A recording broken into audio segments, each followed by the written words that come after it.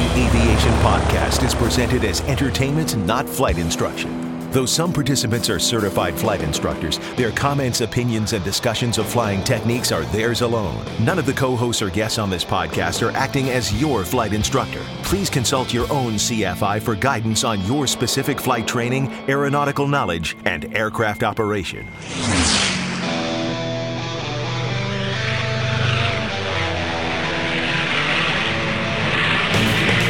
This is the Stuck Mike Avcast, an aviation podcast about learning to fly, living to fly, and loving to fly. Episode 88, Climb Via Clearance, Roadable Aircraft, and Instagram coming up in this episode of the Stuck Mike Avcast. Now here are your co-hosts, Victoria Zyko, Sean Moody, Eric Crump, Rick Felty, and Carl Valeri.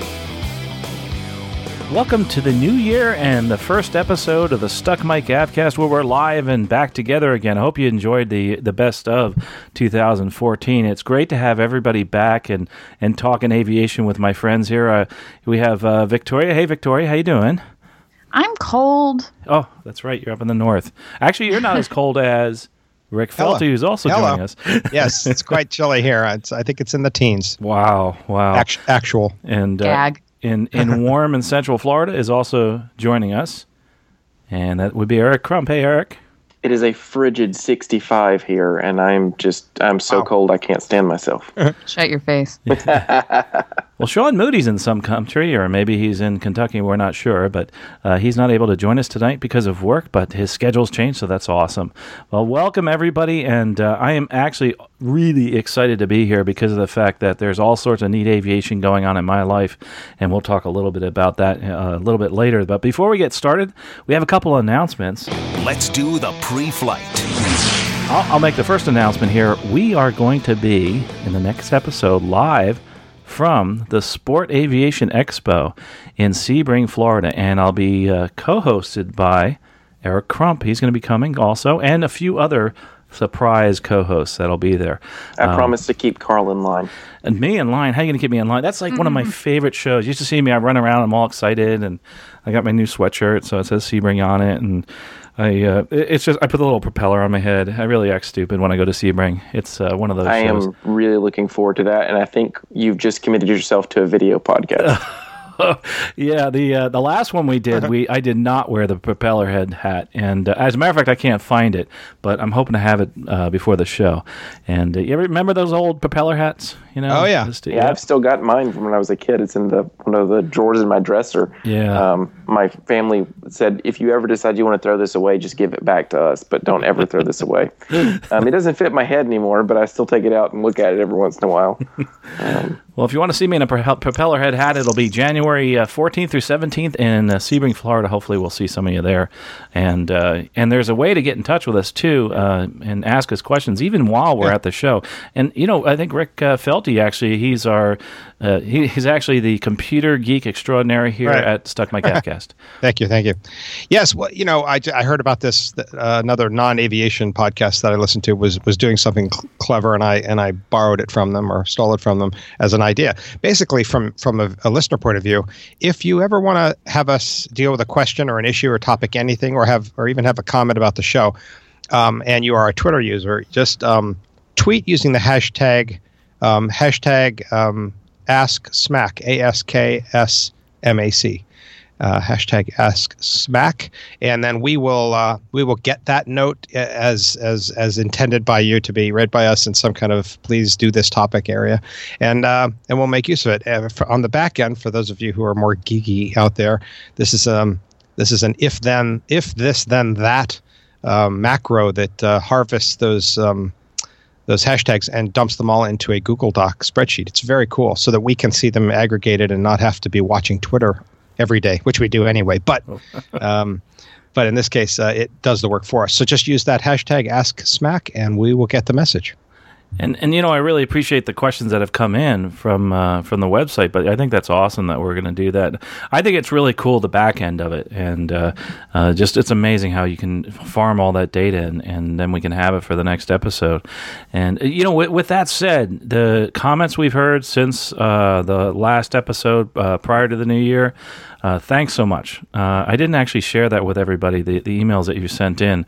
That was my bad, but one of the things that was a common theme amongst everybody was the fact that they really felt inspired by the episode, and where we talked about aviation, and I thought that was just awesome. So keep those comments coming in, and it keeps us going, that's for sure.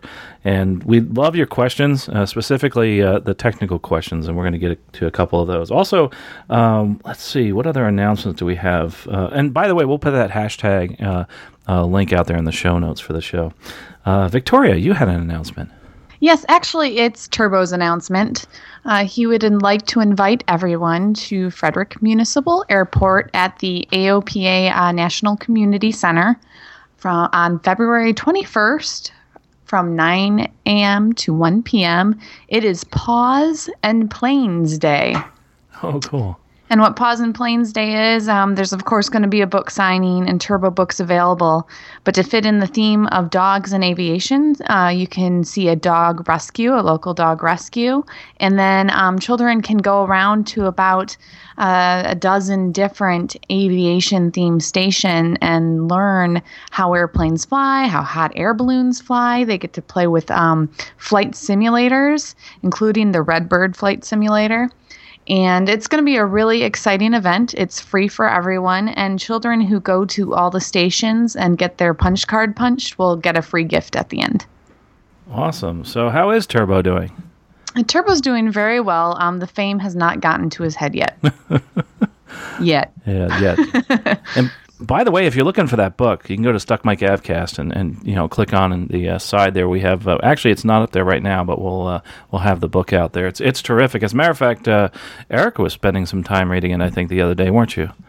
Yes, I was. I'm not ashamed to say that I actually really like the book too, but both of my daughters really like it. We got ours in the mail, and the kids love the book. Actually, my oldest was telling me that she knew what it was like to be a Turbo and be so excited because she remembers the first time she flew with her daddy, and I was equally really excited that she enjoyed flying with me, and at the same time I thought, Victoria has to hear this. She's going to love this. So make sure you tell Turbo that he does have two very, very seriously devoted fans here in Central Florida. And they may have to get his autograph before long. Oh, Nice. For sure. Thank you. His autograph, that's cool. Yeah, Turbo the Flying Dog, I love the cover, and it's so inspiring. It would be really cool if we could get some T-shirts made. I'm working on it, actually. So if anyone out there knows a decent screen printer, I had a sample done from a bigger, company online, and I did not like how the sweatshirt came out and how much it cost. So I am looking for a decent, affordable line where I can order sweatshirts and then people can order Turbo the Flying Dog gear as well. Cool, awesome. Well, that's terrific. Carl, yes, sir. Can I jump back to the topic just before you move on? Mm-hmm. I wanted to make sure I got the name right, but it was Bill Rote, one of our listeners, who sent me a note after end of last year's show about favorite flights, and I don't know if you saw this on Facebook, but his favorite flight had just happened, and he posted these pictures where he was flying off the coast of Southern California over a pod of gray whales, and it's the pictures are, he said it's literally the coolest flight he's ever had, the coolest thing he's ever seen from the air, and it's beautiful, and they're on Facebook. If anybody is friends with Bill, you should check out those pictures because they're pretty cool. I'm sure I am. I don't know how I missed those. Yeah, it's right there at the top. It's pretty neat. And yeah, and hopefully he circled a bit because otherwise there were a lot of whales. You know what I mean? There's like a lot of different angles. But anyway, good job and thanks for the feedback. Awesome. Yeah, we'd love to see more pictures like that. I mean, that's going to come up later about talking about putting photos online. But yes, it's so awesome to take pictures from the air and share the dream of flight. And I could take pictures all day long while I'm flying around. There's so many beautiful sights to see. So thanks for sharing that, Rick. And we'll try to get. Can we? I guess we could put a link to that. Could we not? I'll have to think about that. Definitely. Yeah. Okay. Good. We'll do that. Well, that's our announcements. Gosh, we had quite a few, and it's been a while since we've gotten together, so we could go on with many more announcements. And actually, in the next episode, I'm going to have, I'm going to do some voting on a cover. We're doing the Aerospace Scholarships Guide, and we've actually finishing up that book here shortly. So I'd like to see what people think about the different covers we have. So we're gonna look at that. Now entering cruise flight. And moving on to our topics for today, we have quite a few, and because we haven't gotten together in a while. But one of the things, again, like I mentioned, is that there's a lot of listeners that like to hear things about learning how to fly and some technical topics. So we're going to go into something fairly technical. It has to do with instrument training, and it's called a climb via clearance. And I had a question from someone about the climb via clearance.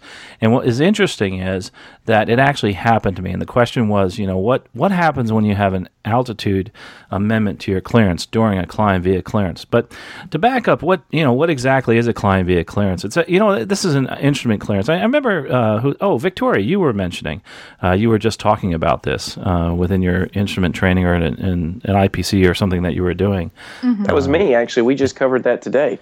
Oh, you did? I just covered instrument departures in instrument ground school, and this exact question came up. It was like, well, what happens if they alter your altitude? Like, what does that mean the rest of the clearance is negated? And we had this discussion, and then I saw this was going to be a topic, and I was like, well, it's like Carl's reading my mind. Well, you saw, I just put an article out there today, Altitude Amendments to Climb Via Clearance on expertaviator.com, and we'll link to it. This is a really important topic because a lot of people don't understand it. But you know what? If you take a descend via clearance and turn it upside down, you're pretty much in a climb via clearance, except the ground isn't there when you get there.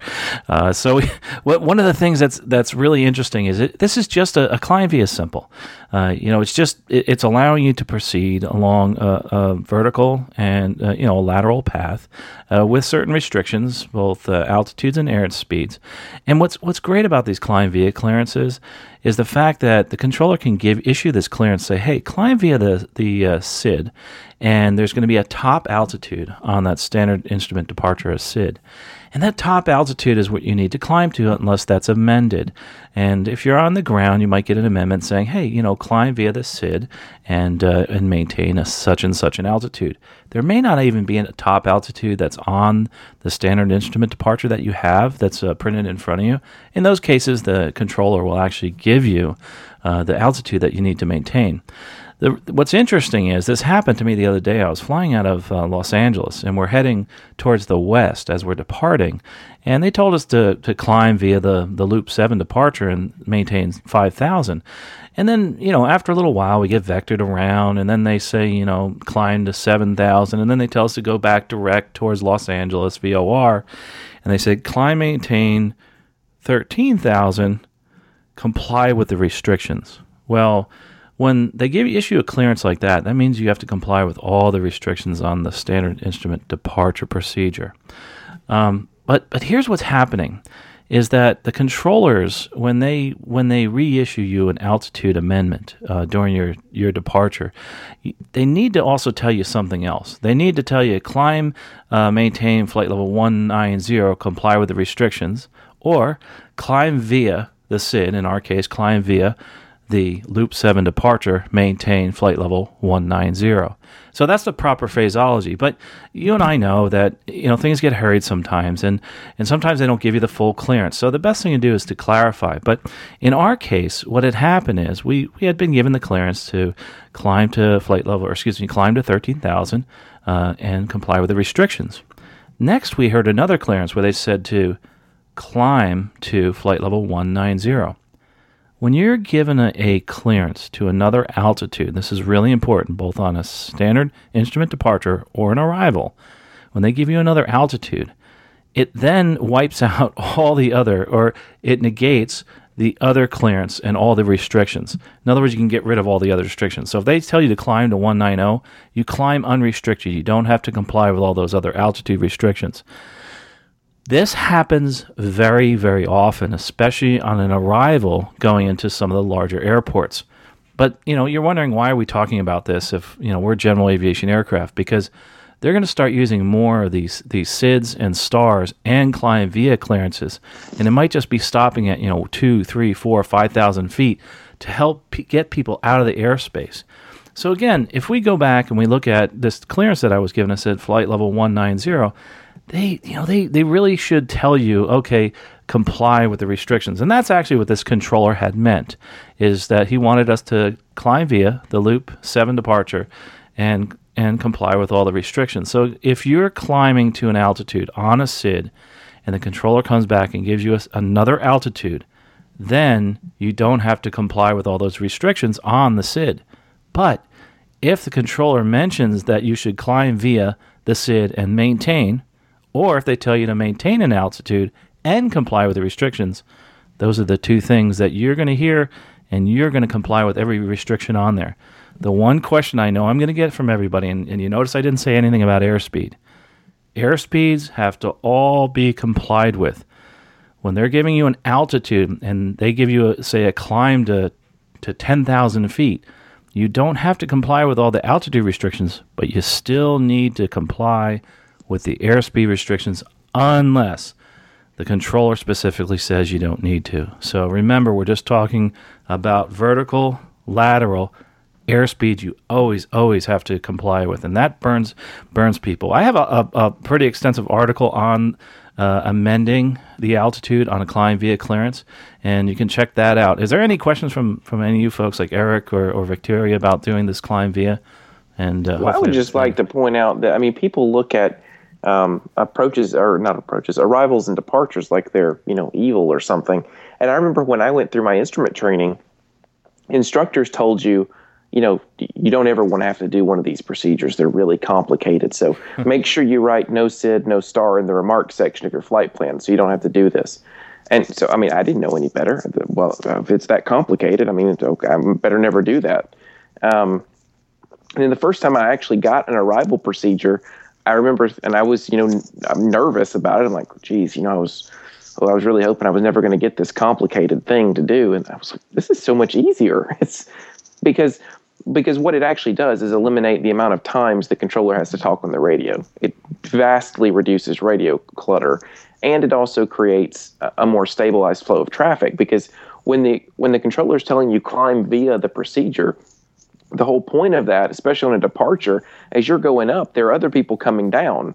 And so the idea is to have multiple people going through that airspace at the same time, where instead of the controller having to constantly issue altitude descend and maintains, you can just say climb via or descend via, which, now I don't have to tell you each individual step to take. You're going to follow this established procedure, less talking on the radio, less time spent looking at each individual aircraft on the radar screen, and it makes the airspace much more efficient. So if you, like me, were told to never use arrivals and departures, first of all, that's false. And second of all, it can actually make the airspace much more efficient, and we're starting to use much more of those now. And that's a great point. To add to that, I think a lot of instructors will tell you, hey, you never get holds, or you don't want to do holds. And I tell you, holds are wonderful. People are afraid of them, I've noticed, especially when they first, go out and fly instruments a lot. They're wonderful things, just like these arrivals, and it really frees up a lot of time and space for those folks, for the controllers. It also is part of this whole next gen, where we're getting people closer and closer to each other. And we have little slivers of airspace that we have to actually fly through and near, and especially if you're anywhere near a metro area, which many of us are if we're into aviation, then you're going to have to do this at some point, a climb via clearance or a descent via a SID. One of the key factors here too, Eric, I'm glad you brought this up, is the fact that there's a new thing, a new terminology. It's called the top altitude. And a lot of people kind of get confused with that, and they're like, well, why can't they just tell us that? And, well, it's on there. It's on the departure procedure. It'll give you that altitude where you need to maintain. Again, it's cutting down on the pilot-controller communications, which allows people to actually do more, especially in busier airspace. I know sometimes I really have a tough time, jumping in and talking on the radio, especially, it's funny. A good example is this day that this happened to us. It was such a beautiful morning, and we're taking off towards the west in Los Angeles, and we turn to the left, and there's what's that called? Manhattan Beach to the south, and that big peninsula there, and I can't remember the peninsula, but it's a beautiful peninsula with all these big homes on top of it, and really it was a wonderful day. But all of a sudden now we had to think, because again, we do this every day, but we don't get a lot of client VIA clearances, but they're starting to have more. And even we were just a little bit confused at first, and we said, "No, wait a minute, what do we need to do?" So it's important to know that. But I hope these topics, these IFR topics, will get some people interested. That if you're not an instrument pilot, will get you interested in possibly pursuing it. It's pretty cool. We're getting into the weeds, and it's kind of it's very cool. Stuff. I'm one of those people who's paying attention. Yeah, and the great thing about this is the fact that Rick's going to say, "Hey, wait a minute, how do we do this?" And he's going to jump on his simulator and do the loop. Well, I like Eric's comment too, which is that I already heard him going through that process in a way to already warn me not to worry about, not worry, but this is part of it. Just enjoy this. There's some fun here, or there's some interesting stuff here. So, go for it. I'm going to make a statement that's kind of interesting too, Rick, is that, we, a lot of times when we're on a SID, we're actually on a STAR, we're doing an arrival or departure, you don't actually do the whole arrival or departure. You wind up starting it, and then if there's no traffic, a lot of times they just say, "Hey, go direct here." And that's something I think I need to mention, because I hear this from students also a lot, is the fact that if you're on a departure, you're sitting here trying to comply with everything, and all of a sudden they give you a direct to a point on that departure, you don't continue to fly that whole departure procedure. You go right directly to that point. So it's something that I know it kind of sounds foreign right now to some of you, but just realize that the whole departure you may not actually do. So they just use it during busier times. I get that question a lot, and it's interesting. I should put that in my lessons. Is if you're doing an instrument departure, there is a possibility you're not going to do the whole thing, and don't be thrown off by that. Just comply with whatever they tell you to do. But anyway, good discussion. I really I think the instrument stuff is so fascinating, and the rules are always changing. And I really think that with the new next gen, it's really exciting. ADS-B, I think, is exciting. I know I'm going to get a little flack for saying that, because I know it's going to be an expensive conversion. But just amazing, some of the technologies we have that make it more efficient and save some gas, and save the environment too in the meantime. So anyway. So, quick question, actually. Yes. Not related to that, but for some reason it popped in my head. I guess we're talking about climbing and stuff like that. When a controller has a pretty free space and they give you, I'm trying to remember the name of it, and I don't know if it's just limited to VFR, or I don't see how it could be on IFR, when they say you're cleared anywhere between these two altitudes. Right. And you can do whatever you want, pretty much. A block altitude. Yes. Yeah, a lot of times, what's interesting with that's a great question. Because there's a couple reasons why they do that. First, if you want to use all the airspace, go right ahead. That's your block altitude. But we also use that. We ask for a block altitude if, say, we hit a mountain wave and we can't maintain our altitude, or it's really bumpy, or say we're doing a test flight and we have to do, say, stalls or something like that, or we're testing out a system. We ask for a block altitude. So you can do that, and they will give it to you even if it's busy out. They will give you a block altitude. A lot of times you hear the military guys ask for that block altitude, but yeah, you can ask for that, or not even ask for it. You can get it from a controller, And I've never received it. I've never requested it. Is that VFR or IFR? No, both. You can do both. Yeah. Okay. Yeah, just because while you're under control, say you're in a Class B airspace and you ask for a block altitude, they'll do that for you. Cool. Or they'll give you a top of the altitude, like don't go any higher than 1,000 feet. So you're doing a photo shoot, or you ask them you want to be between 500 and 1,000 feet. Or you're taking photos, not a photo shoot. Don't use the word shoot, by the way. Yeah.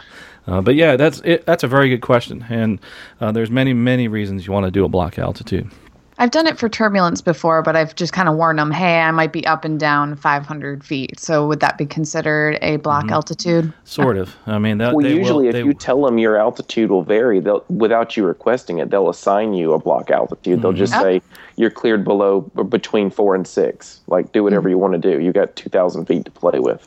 Or at least that's been I don't think I've ever actually requested a block altitude. I've just said, hey, altitude's going to be variable, and they'll just assign you one just, for kicks and giggles. Yep. Yeah. That's awesome. But, and say you're IFR and you're doing maneuvers, IFR, that's another way you can ask for your block altitude. So you're actually in the clouds and you want to do certain, how you have those patterns. I don't know if you've seen them in the books. You can just ask, hey, can we have a block altitude? And we want to do these different patterns. And they're like, sure, go right ahead. And they'll give you an altitude of, say, 2,000 and 4,000 feet. So there's a lot of reasons why you use a block altitude. But yeah, it's usually requested or it's given to you in a circumstance, just like Eric said, if you're in turbulence. But good stuff. Well, that's it for the Klein VA clearance. And again, if you have questions, you can send us questions on Twitter, Facebook, or email us. The next topic actually is kind of a really fun topic. It's something, I know this is going to sound geeky, but I used to watch Chitty Chitty Bang Bang all the time and always dream of having a car that could float and fly. That song's stuck in my head now. Yeah, I know. I'm not going to sing it. I was about to, but no, I'm not going to. But that is so neat when you can actually, just be driving along and all of a sudden, hang on, and we'll push a button and we'll go fly. And they fly away, and I forget who it was that was shooting at them. And it's like, this is great. We got away, and now we can go on the water and stuff like that. Well, there's a car in an airplane, Terrafugia, that Rick had received an email that was kind of interesting. So about something, a new development there. Yeah, I mean, I thought it was interesting and worth bringing up just on the face of this particular development.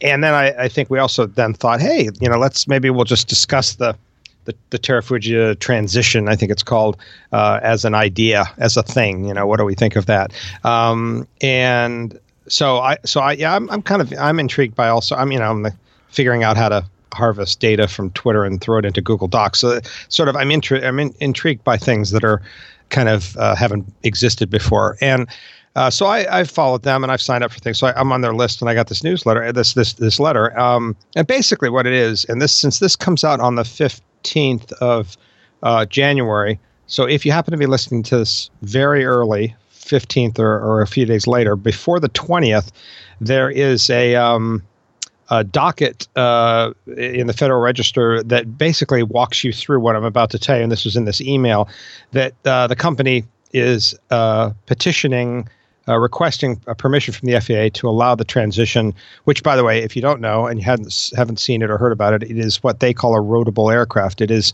a flying car, although they prefer to say it's an airplane that can drive on the road, I think is the way they would prefer to think of it. They're petitioning the FAA to allow the transition to have a gross takeoff weight of 1,800 pounds and a correspondingly higher stall speed of 54 knots. And what this gets into, and the rest of the document that they emailed is interesting. It's basically them spelling out why you might want to support them in this request, because they are intending for the transition to be essentially the spirit of an LSA in all the good ways that helps aviation. But because of the fact, and this is the fascinating part about this project, that they have to comply with both aviation and highway safety guidelines, there are things that have to be in this vehicle as a car that add weight. And so they've been doing this dance, a balancing act for, the whole life of the project, and it goes on. So what we're gonna do is put a link in the notes to where you can go to read this document. If you want to comment on it, they're certainly welcoming all comments. It's at we'll put the link, but the quick way to say it is regulations.gov, and then the docket ID number is FAA, and then a few digits here, 2014-0935. That's 2014 0935, and then we'll have a link as well, so you can go and comment on that if you have any thoughts about it. But then that got us to thinking, gee, maybe we ought to talk about this. And I think Eric was the one who sort of said, gee, it'd be fun to talk about, who wants one of these? Or, do you? And, what do we all think of it? So I don't know how to open that conversation up. I'd probably continue with my own opinions about it, but go ahead. I think it's awesome. I mean, but personally, full disclosure, and I think I mentioned this 1,000 episodes ago, is that one of the dumber things I did with my money is invest in a rotable aircraft company back 25 years ago. So this has been going on for some time. But what I was looking at was doing submarine, airplane, and car. And nice. It was, but I didn't. I was just, the glamour was there, and it was interesting, and it was Chitty Chitty Bang Bang right there. It actually was. I know. Tried to make it be true. I did to will it into existence. Yeah, and I should have just buried the money in the ground or burnt it. It would have been a better investment. But right. Fascinating that one of the things that we had run into, or the person that was designing it was running into, is the fact that there's all these regulations that you comply with, and you have to comply with even more regulations now. So I can imagine how much tougher it is. But back 25, 30 years ago, they didn't have the materials. Yeah, exactly. And composites, right? I mean, and it's fascinating because, we actually had a rotable aircraft. It was a mock-up, it wasn't a real one, but it was a good movie set, edition. Yeah. But to see it come to fruition, it's like, this is kind of like a childhood dream. But I think personally, It's a great idea for them to give them a waiver, just like they've given, or give them some leeway, or change the regulations to allow this, because look what's happened. What is it, Icon? They were able to get theirs a little bit heavier or something like that, and so it's adding to safety. So in those instances, I think it's a great idea. Well, I don't mind them asking for permission and getting it, and it'll however that'll evolve. I think that's a fair request, and in the issue, in the goal of inventiveness and creative thinking, and what we can learn from that kind of thing. And I don't know that I would want one of these, but I also know that, for instance, I wasn't really gung ho on the early Teslas, which were so ridiculously expensive that it was crazy, the Roadster. But I love the idea of the Roadster, and the idea was, let's figure this out. Let's put it out there. Let's get rich people to invest in it and see where it goes, and all that pushing of the battery technology. Now I have an electric car. It's not the Tesla, but it's a fully functional, great thing. And so there are ways in which I think this is a good project to support and say let's see where it goes. I also would say that I definitely get the idea that anything that's trying to be two different things isn't going to be a very good version of either of those things. And the thing that comes to mind sort of is, I've seen the gliders that have self-launching gliders that have engines in them. Right. They aren't really great planes, and they aren't really as good a glider as a pure glider would be. But in some ways, it serves a functional niche for people who want to self-launch and all that. And so, in that sense, is this going to be the best car ever? No, or nor will it be the best plane ever. But it's interesting, and it also fills that dream of the idea that for years everybody said, flying cars, and it looks like drones are going to get in our way quicker than the flying cars will. But that's a whole other topic. And by the way, Steve Tupper, if you're listening, we do understand that you love the motor gliders, and I think it's really cool. Oh, I think they're great too. But I do get that qualified thing, which is, it fills a niche, and I do get the idea that it isn't fully as great at either thing as it could be if it was just one thing. But there's reasons to have them, and I think that's the case here. Look, if I really wanted to fly a lot, and I have enough money to own one thing, this might be the thing to do. If I wasn't going to go long distances, and it would be, and I don't know. Do you guys? I believe it's regular gas, right? It's not even avgas, right? It's just gas station gas. Right. Well, that's all the promo videos are them pulling it up to the gas station and just filling it up with gas. Yeah, I mean, there's something to be said about that too. Although I'm sort of now I'm sort of an anti-gas guy with an electric car. But in that sense, it's like it's a car that happens to fly, kind of. So anyway, I don't know, Eric, you probably had some thoughts. My guess from your intro, when you threw it out there as what do we think of this? It's like, practically speaking, what's it really going to do? Yeah, I mean, I'm wondering, who's the person that owns this? Right. Where do you keep it? What do you do with it? Like, do you drive it to work every day? Right. Do you use this as your car? Is this your day-to-day driver? Or is this like the weekend car that you go bomb around? I mean, that's what I'm trying to do. I'm trying to figure out. And I understand they didn't really design this with the intention of it being this commercially mass-produced thing, and I get that. But if this is the direction that we're going to go in the future, if this is something that is a reality and it can be done, then it stands to reason that other people are probably going to do it. And I'm just trying to figure out who is the target market for this. Right, exactly. Because is this like a crossover thing? Is this to get like antique vehicle people into aviation? Right, like, I mean, it's sort of, I don't know. It's certainly not a luxurious thing. You know, you look at it from what I've seen, and it's not like really rich doctors are going to jump to this over an SR-22 or some of the other planes, planes. I mean, it's a two-seater, so it's not like you're going to put the family in it and drive to Wyoming. Right, it's a drive around town thing. My car has four. There's enough. You can get four people in it. It's roomier than that, but it's only goes 80 miles.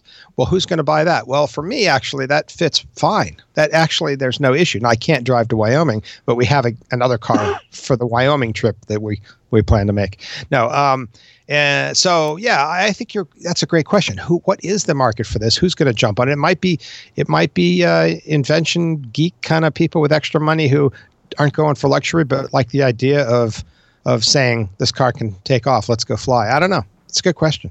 Victoria, I think it's something. I mean, I think Victoria may have a thought on it. The answer is I am probably the target market. Yeah, I might be as well. I'm not going to go out and buy my own airplane because I don't need one. You know what I mean? Like I have no need of one. But if it's also your car. Yeah, but how cool would that be? You drive up to the office in your airplane car, Right. Like, that would be really neat. And I would absolutely be. But think about it. You drive to the grocery store. Yeah. Now, I have no idea what kind of storage space the thing has in it. But you pull up to the grocery store and people are like, what the heck is that? You're like, that's my airplane car. Yeah, it slows down your day considerably because you'll be explaining it constantly. But I mean, think about how much impact you could have on people. Yeah. Well, I do it all the time with this silly electric car. I mean, people do want to know, although it looks so much like a car that actually doesn't happen as much as I know it would with folded wings on the side of my car. Victoria, you have a thought about the market? Yes, non-instrument rated pilots. This is a safety feature, the having the wheels. So if you have somewhere and you get there-itis, you can drive. And then you can fly. So let's say you're touring the West and you really want to go see, the monuments out there, and you'll be flying around the monuments and the mountains and checking out cool things. But hey, weather's not going to be so great. So I'm going to land at a local airport and I'm going to drive to go visit grandma because we have dinner plans at 5. Wow. I really think there's something there. I really do. Yeah. I think it's such a neat idea. From a utility perspective, like what Victoria said, I mean, there are things you can really only do in a car because of practicality speaking, because you can't take your airplane and go land at your grandma's house because you can get close at the local airport or whatever, but the airplane car hybrid, it does both things. So I can fly and not have to deal with driving through a busy metropolitan area. I can fly, land at the local airport, and then drive to grandma's house. Right, but I think I like Victoria's little take on it too, potentially from an insurance perspective, which is safety. That there's some additional piece which lets you go, you know what? I don't have to take that risk. I have a car. Interesting. It's sort of an interesting way to think about it. I don't know. I'm excited to see them keep going. I love that they're flying the thing and that it's a real thing. And I want to see where it goes. It'll be fun to see one. To see one of those in the wild actually just doing its thing would be so cool. In the wild. That's sort of that's a technology thing. Like a new phone comes out and the first time you see it in the wild, which is someone you happen to see who has one. Sorry, that's a geeky thing. That is a geeky thing. But I'm here to tell you right now, if I'm out at the local airport and the Terrafugia pulls up to the gas pump, I'm going to go over there. Oh, right.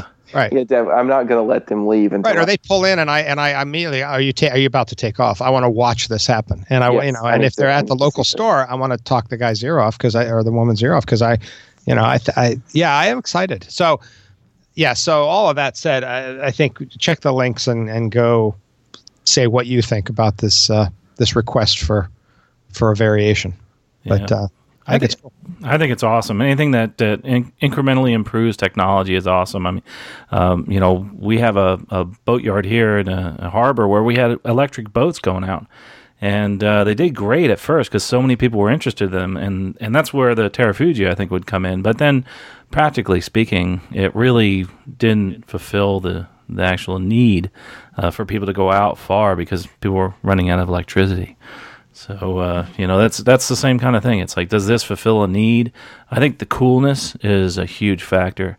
And it's like everything, look at Tang. I mean, heck, we went to the moon and we discovered Tang, right? Isn't that what happened?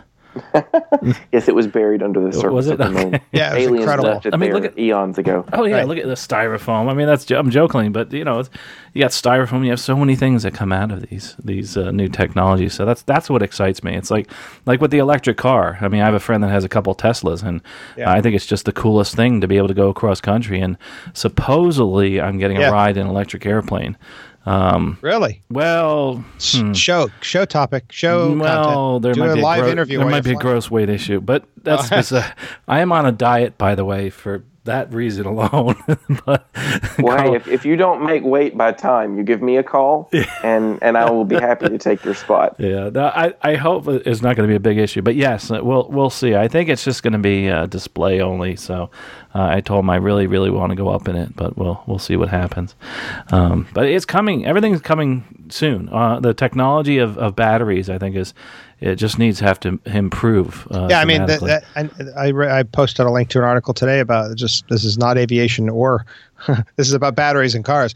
But Chevy, had a demo car in Detroit that is likely to be made within 2 years, which is a little like the size of my car. So it's a small 4-seat car that has a 200-mile range. I mean, it's the range of the current Model S, the S sedan, a Tesla, and that's 200 miles. That's great. But again, it's small. So, but it's improving. Batteries are improving, although it's slow. It's a really, they're squeezing a lot out of those. But it's all exciting, and and I'm excited to see where this goes too. So. Oh yeah, it's like solar panels. I grew up next to like the first solar panel building back in the early '70s, and it was a big flop until they came up with better technology.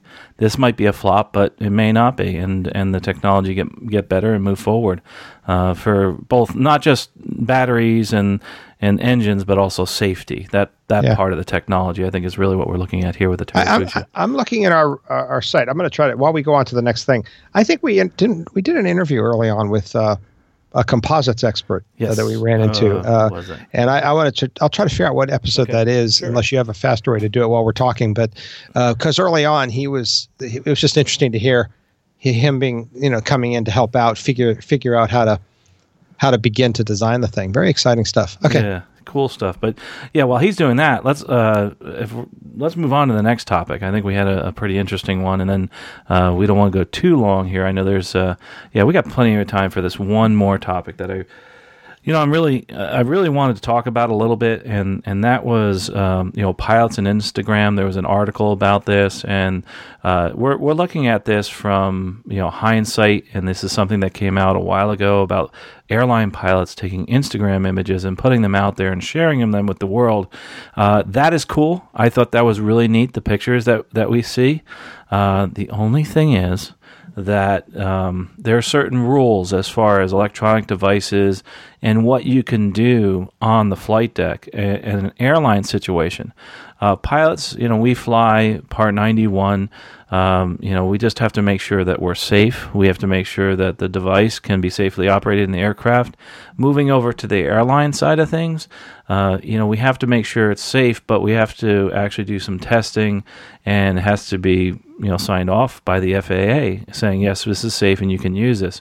There's a couple things that were reported about this. I'm not going to say either way if it's good or bad as far as taking pictures. I personally love to take pictures from the air, but I do know that there's a time and a place. I normally, just to keep myself out of trouble, I usually take pictures when I'm jump seating, not when I'm actually flying the airplane. But that's in the airline world. In the personal world, I'm taking pictures all the time. I am always taking shots. But there's something I just want to clarify. There was a reporter and a couple of reporters that have stated that, airline pilots aren't allowed to use any devices that have a wireless connection or a Wi-Fi connection. That's not true. Actually, we can use those devices, and we are encouraged to use those devices, especially if we're using them for company-related business, or flight-related business, I should say, is a better way to put it. Something, if we're looking up the weather, if we're looking downstream, we're looking for delays, that kind of thing, that's okay. But when the one thing they don't want you doing is going on and texting your friends and getting on Facebook and that kind of thing. So you can see, it's a tool, so you can't say you can't use this tool, but you have to use it properly. I think where this hits home with us that fly small airplanes, and I'd love to hear what Eric has to say, because he's in an academic environment, and I'd like to hear what you tell the students in your school is, what are we doing when we're taking off and landing in those critical phases of flight? We're taking pictures. Are we taking pictures while we're holding the yoke and holding a camera? I think that's not a great idea, but I can see the excitement that's involved. So, and I want to see those pictures personally. So what do you tell your students, Eric? Single pilot operations, taking a selfie while you're in cruise flight, I'm not going to argue with that point. I'm not going to, like you said before, is it the best idea in the world? Probably not. Is it inherently dangerous? No. So, there's, it's based on the airspace you're in, looking for traffic. Now, if you spend, 30 minutes trying to get the perfect selfie, I'm going to say that's an inappropriate division of attention. Picking up your camera and taking a selfie or taking a shot of something cool happening on the ground, that's one thing. Single pilot using a camera once you're in the traffic pattern is just stupid. It's just dumb. There's too many other things going on. There's too much constant attention needed to what you're doing in flying the airplane. I know there are people who do it, and if you're offended by me saying it's dumb, I'm sorry. I'm a little blunt sometimes, especially when it comes to aviation things. I just think it's unnecessary. There's no reason to do that, and you're accepting unnecessary risk by doing it, especially short final. Come on, really? No, fly the airplane. This is not the photo opportunity moment. Now, you will see a lot of videos for those of you who follow our aerospace program Facebook page. You'll see videos and pictures all the time taken from the cockpit all the way through landing. We had students who went and landed at Orlando International the other day, which is cool. Not something that you get to do very often. I take a small airplane and there, keep your speed up, go as fast as you possibly can.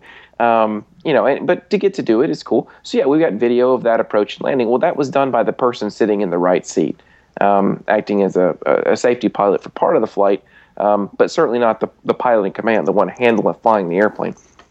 Now, when it comes to the airline perspective, where you are in cruise and you're on autopilot, one person is monitoring the equipment and one person wants to take a picture outside the airplane. I personally don't see anything wrong with that. I don't see that's an inherently risky operation. And I don't, like I said before, taking a selfie in cruise flight, I don't think there's anything wrong with that either.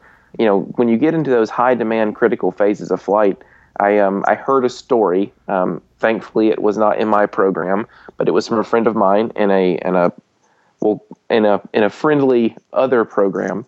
And we do tell stories, much like airline pilots do, about crazy things that happen. But I was told a story about a person who was shooting an instrument approach. It was his first instrument approach, not all the way down to minimums, but pretty close. And he videoed it while flying the airplane. And I'm thinking, that's probably not a good idea. And they said, yeah, we saw it on Facebook and had a consultation with the student and his instructor. But this is a student flying, single pilot IFR, your first approach to minimums or close to minimums on your own, and you're videoing the thing with one hand while you're flying with the other. Yeah, I'm going to call that not a good idea. I think see, once again, it's like what I was saying before. In that situation, you're not a good pilot or good cameraman. Yeah, you're doing two things. Yeah. You're trying to neither one are going to work out very well for you. Just speaking as a cameraman myself, you don't want to be doing that. No, not at all. So, I think there's like anything, there are the extremes, and then there's that area in the middle where maybe it's a gray area, or maybe it's not, and it's totally fine. But definitely, those high demand areas of flight, I mean, don't do it. Take somebody with you if you want pictures. Right. And this is not a new problem. I mean, there's been people taking aviation photographs for many, many years.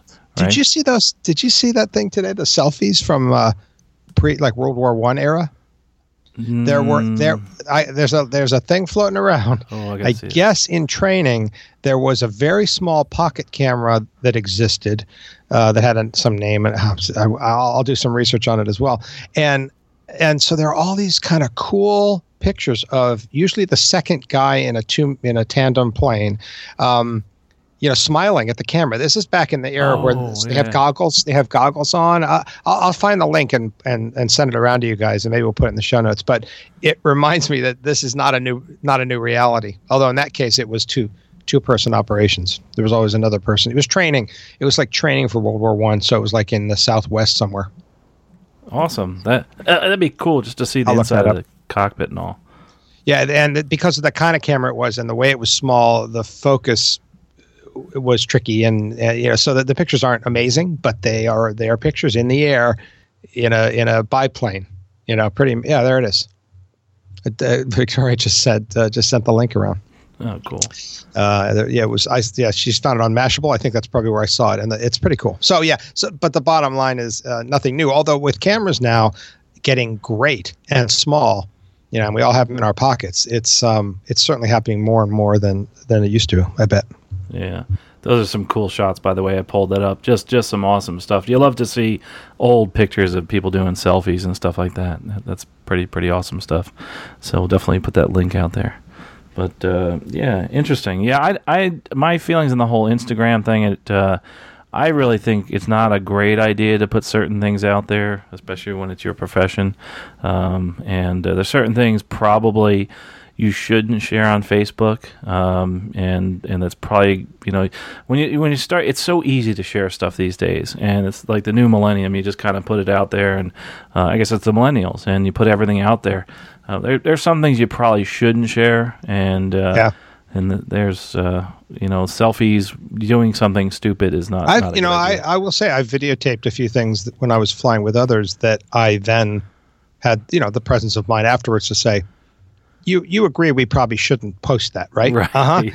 Because you gotta be careful. It's basically a public statement about something that occurred, and that doesn't always want to be out there, especially with when something is heavily regulated and there are rules that are precise, and there's a lot at risk for you personally if you post something that you shouldn't. So. Oh, sure. And you never know. I mean, like, things don't get deleted from the internet. I mean, you have someone that reposts it and takes the picture down onto their computer and posts it somewhere else. So you kind of run that risk. But so interesting stuff. While I'm jumping in, the interview was episode 14. So if you want to go back to the Stuck Mic Avcast, episode 14, John Telfian from Terrafugia was basically he's a composites expert and engineer, and he was on the show talking all about that. It was fascinating. Cool. Thanks for finding that, Rick. Appreciate it. But that this is I love Instagram, and I love the photos out there, especially of Turbo the flying dog. It's I follow Turbo quite a bit, by the way, Victoria, and neat stuff. I mean, I like the stuff on Facebook, etc. But it's become extremely popular with people say, "Oh, I have an Instagram page." I was like, we haven't done much with it. What do you think, guys? Should we start using it more? I actually, that's one of the, I'm on all sorts of social media, but I've never done Instagram. And I think part of that was just early on, I found that I could put the pictures in other places that were more useful to me. And I wasn't so into the automatic filtering stuff that was happening on Instagram. And and Facebook got bigger, and Twitter got more functional for me. So I just haven't done it. We could. Doesn't Facebook own Instagram now? Didn't they buy Instagram? I think... Somebody did. Yeah, but it's a separate stream. Yeah, it's I don't know. Separate. Yeah, it's I know a funny that, thing because I don't know why. It wasn't too long ago that Facebook changed the way they do their picture viewing, where you used to scroll through sideways, but now it's the Instagram style feed of pictures where you scroll vertically. I could be really off base on that, but I know if you use Instagram, I think it's easy and I don't know, this has been a while back, but I think you can also sort of dual post. So when you post on Instagram, you can also have stuff linked and then post directly to Facebook also. Right, Victoria isn't able to. You just click an extra button. Can you hear me now? One button. Yeah, you can. There you are. Yeah, you just click an extra button that says Facebook and Twitter, and it goes right up. I think Instagram's important for certain aspects of social media. If we maybe all had a joint account and we could upload pictures of what we've been doing aviation-wise, I think that would make a fun Instagram. That'd be fun. Turbo has, 1,400 followers, but half of them are dogs. So Instagram is a completely different world because everyone has an account for their animal. Mine just happens to have a book, but these are dogs posting. Nice. So it's a different world, but it's definitely, I found a lot of really cool pilots on there and some neat pilot accounts to follow. Cool. Yeah, I think there's some amazing photographs that are put out there on Instagram by some guys that should be doing this professionally, guys and gals doing this professionally. Just phenomenal stuff. But anyway, well, I couldn't get to my last topic here. It looks like we're running out of time here, guys. We're going to have to wrap this up. But let me just say this. One of the things, I'm a multifaceted kind of guy. I had to fix some plumbing today in my house, and this leads into aviation, because as I was fixing this plumbing, I thought to myself, how well do I know the plumbing in my airplane? I mean, what do I do? What do I study to understand the plumbing better? And I something came to me, and a thought of who was the plumber in aviation. Well, that was the flight engineer. We don't really have those anymore. As a matter of fact, we've pulled away from that, and we've gotten so far away from understanding the systems. And that's the point I'm trying to make, is try to learn the systems as well as you can in your airplane. Even highly automated aircraft is very important to know it, because when something abnormal happens, that's the thing you bounce back on is your experience there. And so I'm going to leave you with that thought, and maybe we'll have a whole episode coming up here in the future about how well do you know the plumbing in your aircraft. Maybe doing a technical article about something that you may or may not understand. How does this constant speed propeller work? That type of thing. But and I'm sure, Eric, you guys go over the plumbing quite a bit in your classes. Yeah, we cover it once or twice. Superficially anyway. Yeah. Well, guys, that comes to the end here, and these are some great topics. Like I said, we have a whole bunch of more topics. We could do this every week. And by the way, for the folks that have emailed us and said, "Hey, we wish you could come out weekly," and we've been inspired by what you talk about. Gosh, I really appreciate that. But this, we all have day jobs, and it's. And some of us work for a living. Not me, but I mean, like Eric and Victoria and Rick do. And I really, these guys really put a lot of effort into doing this. And I don't work a heck of a lot because of my job, but I have a lot of free days, and it's easy for me to put this together. But I really appreciate what the rest of you folks do and the commitment they've made to this. And this has been so much fun putting together. So we'll try to come out with special episodes when we can, but we're going to stick to our schedule, and we've been able to be consistent, which was absolutely wonderful. Our picks of the week. Well, guys, moving on, we're on to the next thing, our pick of the week, which is something that, again, people have said they want to keep hearing is our picks of the week. Another comment, I know I heard you and I meant to mention this, is that some have said, hey, why don't you have picks of the week when you have interview shows? We'll think about it. We'll talk about that. That may work out. It's kind of odd for us to ask the person coming on, hey, could you come up with a pick of the week? So it might be a little bit awkward. So that's one of the reasons we don't do that. But we'll think about it. We'll think about it. Picks of the week. Who's going to go first? Victoria, you had a really cool pick of the week. Sure thing. Most pilots probably use this webpage on a weekly, if not daily basis for aviation news, but I kind of wanted to mention this to maybe the new listeners or people newer to aviation, and that's General Aviation News, also known as GA News. They have a wide variety of articles on their webpage, and it's updated very frequently. And you can find information from airlines to GA aviation, events, and information on Turbo. They actually just put him in the new product section of their paper version of a GA News that I just received recently. So definitely check that one out. It's another good source to keep updated in the aviation world. Yeah, I love their articles, and it's a good one. So we'll definitely have a link to that. Eric, you had another interesting pick of the week.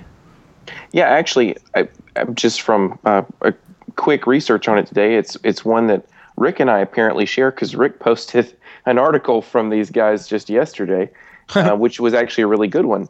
I love Bold Method, and I think really anybody who's in pilot training, either as a student or as an instructor, if you haven't heard of Bold Method, you should really go check it out. Great articles posted all the time, really cool videos.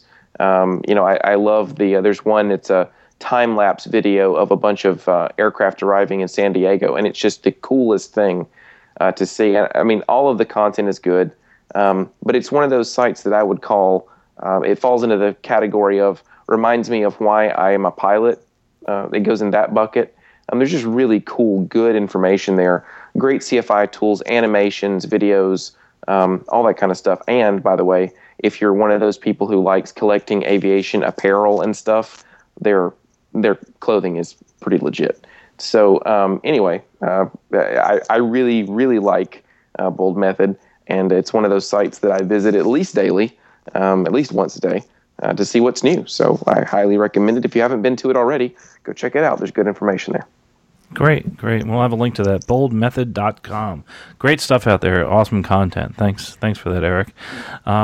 Let's see. My actually pick of the week is I was actually going to promote my website, expertaviator.com, and specifically the videos, expertaviator.com/videos. The reason I'm mentioning this is that one of the things I've started to do, along with doing more technical articles, is post more videos about different topics and some short videos. Another thing that we're doing is there's the FAA safety team has a topic of the month now, and what I've been doing is I've been taking those topics of the month and making them into videos. Well, instead of just hanging on to those videos, I'm starting to post those out to YouTube. So I'll have them on my YouTube channel also.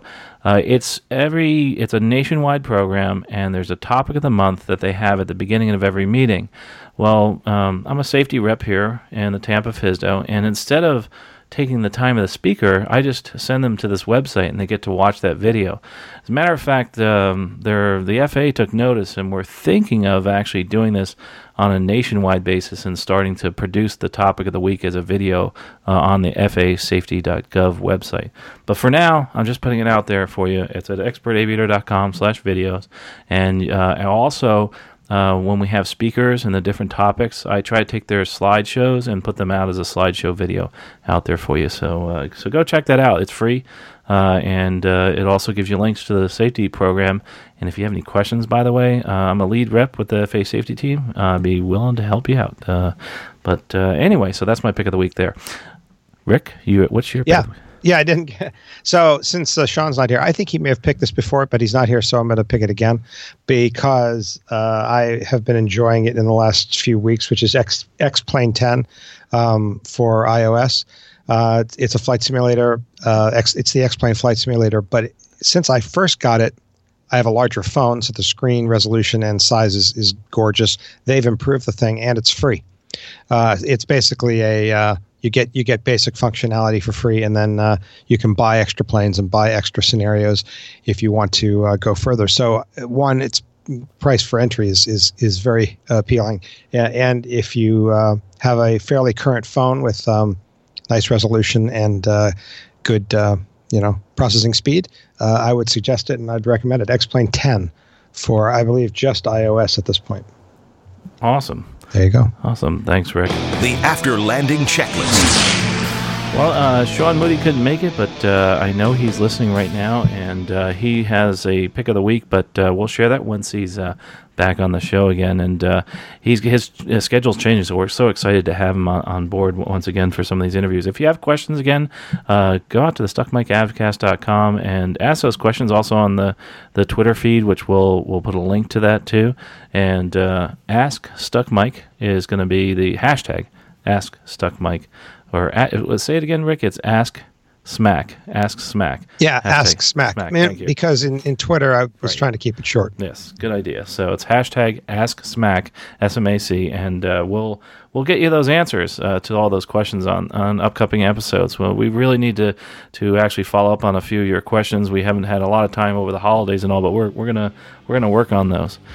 Well, from myself, from Victoria Newell and Victoria Zyko, and Rick Felty, Eric Crump, and Sean Moody, if you get a chance, do something flying. Have fun. It's aviation. It's a blast. You get to see a world from a very unique perspective. But hey, if you're not in the air, check out a magazine. Do something technical. Read articles about aviation. Do something. Keep the passion alive, and we'll talk to you next episode. You've been listening to the Stuck Mic Avcast. Members of the Stuck Mic Avcast may receive compensation for products or services mentioned during the podcast. Compensation may be received in the form of, but not limited to, referral commissions, free products, or service trials. Our opinions and views are never influenced by any compensation, and you should always perform your own due diligence before purchasing any products or services mentioned during the show. The Stuck Mic Avcast is an aviation podcast and a Valeri Aviation Corporation production.